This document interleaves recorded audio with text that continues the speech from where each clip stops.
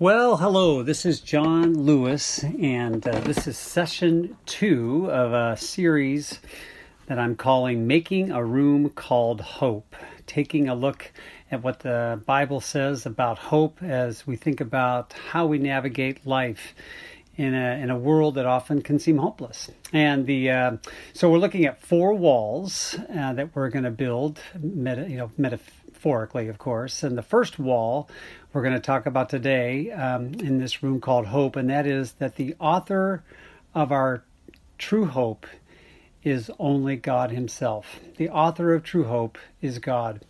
Let's start by kind of reviewing what we mentioned in the first podcast, that universally people hope, and that experience of hope could be described as the conscious or unconscious expectation that someone or something will bring about for us a different and desirable future, something different than we're experiencing right now. Fun examples abound, in normal life. This is near the Christmas season. At the time of this podcast, you think of young kids putting their hope in a person, Santa Claus, that will bring about a different toy, a desirable future on Christmas morning. Kids do this all the time, consciously or unconsciously, growing up in homes that the expectation that tomorrow there'll be food on the table, that they can trust their parents and their work ethic and their love and faithfulness, that they just believe they'll have a good future.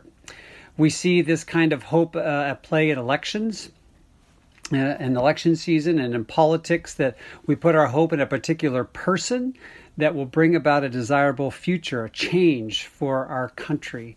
People put their hope in something like Wall Street or the economy or the stock market in the hope that there'll be a better financial future for them when they retire. And so again, how humans see and experience our source of hope is the starting point and the anchor for what we will hope, what the future is that we will expect. And this is true for Christians as well. And I think over the last year, I'm watching how people are responding, both the American population as a whole and even Christians. I've had to wonder, what really is the source of our hope? And is that part of the reason that we're feeling hopeless? What exactly are we putting our hope in? And this hasn't been true just, for our generation, but for many generations of Christians throughout church history. There have always been, in times of ease or difficulty, it's just been easy for Jesus followers to put their hope, the anchor of their hope, the start of their hope in something here and now, something that is different than Jesus Christ. And so in light of our tendency to find hope and its source in wrong places, God repeatedly calls and commands and inspires His people to hope and to trust in Him as the only true source of hope. Maybe hard to hear at first, but it really is good news. So let's take a moment to say what we as Jesus followers might describe as our hope. I'm going to say that it's the learned and constantly renewed expectation that God will, when Jesus comes again, bring about for us His promised, different, and desirable future. And this hope of the kingdom come, is rooted not only in the past of how God our King has brought about good futures for people. He's been true to His promises, but it's also based on Christ's resurrection as the down deposit for His future coming again in our resurrection. And so, as I said up front, in this session, our focus on this first wall of our room called Hope is on the source of our hope. And we're going to go to the scripture to take a closer look at the source of our hope. And Psalm 42:6 is as good a place as any. Just summarizes so much of what scripture means and says. It says, hope in God. You could put in parentheses, as your source of hope. For he says, for I shall again praise Him for the help of His presence. You can just imagine him seeing the presence of God working and moving in the future, to bring about His expectation. Psalm 71 says, you, O Lord, are my hope. You are my confidence. This is where I'm putting my confidence, and I've done it since I've been a youth. From birth, he says, I have relied on you, parentheses, to bring about my hope. You can just hear the confidence he has as God is the source of his hope. Hebrews 12 says, "Let us fix our eyes on Jesus Christ, the author and perfecter of our faith, who for the joy set before him." In other words, I'm running the race because somebody else ran the race ahead of me. He was the author of taking that step of faith and running that race. And like he fixed his eyes, on that hope for the joy set before him, I will do the same. Jesus Christ, his model and example, his resurrection is the source of my hope. Now, we should remember here that the devil knows, as we shared in our last session, he knows how important hope is. It's the foundation of our faith and our love, especially in times of difficulty and struggle when we're tempted to be hopeless. And so remember, too, that the devil can't create anything. And his strategy to distract us, he can't even create sin. All he can do is pervert something that's good. So, for example, he doesn't create greed, but the devil perverts a good desire and turns it into greed. Satan didn't create pornography, but he can pervert the beauty of sex and marriage into a perverted practice like pornography. So how does this relate to hope? Well, Satan wants to pervert the good and right way of seeing God that would naturally lead us to trust him for the future. And so that's what he did in the garden, remember, was to distract Eve and Adam from the goodness of God, suggesting he was stingy. And if he could get them to see God as small, he knew that would affect their ability to say yes in the future and minimize their trust in God for a future hope as well.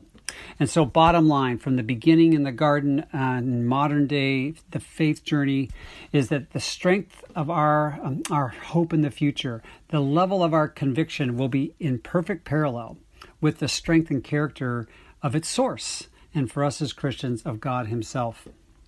And again, this is also true, outside of Christianity. If you start doubting in the existence of Santa Claus, you start doubting that he's the one to bring presents, to use a funny example. Or if you start doubting your parents' integrity, or that they know it all anymore, or they can, or for some reason they don't follow through on their promises, then you begin to doubt, your future in their home. If you begin to doubt politicians and ability to keep, their character, you begin to doubt that they can really bring about the future that they're promising. And so that's the first temptation, is to make God small. The second temptation we could consider is that, okay, well, I can trust God, I guess, for my future, but I also can trust something else and have like a twin source of hope, putting feet in two camps at the same time. And of course, there's significant dangers, trying to serve two masters or anchoring your hope in two different places. And one of the ways we can do that, for example, I know in my life, is to fall in the trap of trusting my own abilities or my own keeping all the stuff I'm supposed to do and being a good person. I'm a firstborn and grew up that way, thinking if I get good grades and I can kind of trust my abilities, I can expect a good future, of getting a scholarship or whatever it was. And I brought that into my Christian faith. Job's words, Job is a great example of someone who perhaps was fooled to thinking that his good behavior was alongside the goodness of God, the reasons he was blessed and he could have hope. But actually, he would come to the end and realize it really wasn't his own good behavior that was the source of his hope. Proverbs 26 says, "Do you see a man wise in his own eyes? There is more hope for a fool than for him." Boy, do I see that in myself. People who think that their education, their diplomas, their wisdom, their seminars, their podcasts somehow enables us to trust ourselves for a better future. And so we pause now and just recognize the potential lies that are coming from the enemy all the time to get us to put our hope in something in addition to God as Jesus followers. So if all this is true, if it's the nature of the enemy to make God small or to make us split our hope into several places, well then, we need to ask, where then can we find our hope? How do we cultivate that? How do we cultivate an awareness again, that God alone is the source of our hope? And again, the scripture is such an important place to start. This is where we're reminded of the truth. Job said it in chapter 17, "Where is my hope? Who can see any hope for me?" He said in chapter 19, he tears me down on every side. He uproots me like a tree. Here we see Job's process from getting to dealing with the lies and perhaps the multiplicity of where he had been putting his hope, that God was using disappointment, pain, and suffering in his life to reveal to him that he had this issue of dual hope or misplaced hope. Psalm 42 points to the same process that God uses to purify our hope into him as being the source only. Psalm 42 says, "Why are you in despair, O my soul? Why have you become disturbed within me? Hope in God." Seeing his own despair, you see, seeing his own difficulties, it forced him to put all of his chips, metaphorically, all of his investment of hope in the source of it in God. And so, how do we, in today's world, as Jesus followers, start making our room called hope? Well, I think the first steps, I hope is clear, is that we need to be open to having a sense of remorse, of honest reflection for where maybe we've misplaced our hope consciously or unconsciously, both for ourselves again, but also for the church as a whole, which we're a part of. And then from there, we have to ask, if I'm turning away from those false sources of hope, where am I turning towards? And the scripture makes it really clear that this is, first of all, not something that we do alone. It's something it's a race that we run together. Hebrews 12, 1-3 paints this picture, again, of running the race with Jesus ahead of us, but it's a race that's full of people around us, like running a very significant 6K with 200 applicants, and you're all at the starting line together, and you all start running together. That's the spirit. We do this journey of hope and discovering our hope in Christ together. We do it by coming back over and over to remember what God has done for us. Gratitude, again, becomes part of it. Remembering the God who brought about the future, the hope that we had, the good things that have happened. Then we can trust him for even a bigger and better future hope when he comes again someday. I love the call to come back and over to God's word in a world where there's fake news, where we can't really trust reports that we hear so often. The psalmist says, "You are my hiding place. I hope for your word. I wait for the Lord. My soul does wait, and in his word do I hope." So not just the written Bible and the pages, but the Spirit coming to make those words alive and real, to make Jesus alive and real, and to anchor us into him as the source of our hope. And so these first steps of building that first wall of hope, we begin by listening, to our own heart and admit where we have misplaced our hope, where we have made God too small, either ourselves or the church that we're a part of or the American church. This is all part of our confession.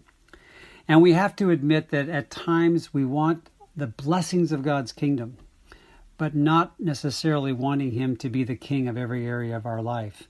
And so there's a welcoming of both the king into our life, the source of our hope, as well as the hope of his kingdom. God wants to be welcomed alongside his kingdom.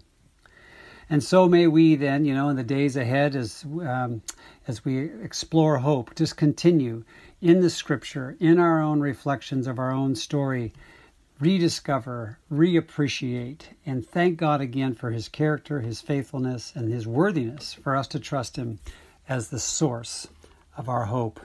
Let's build that first wall of hope in this room we're building, that God is the true source of hope.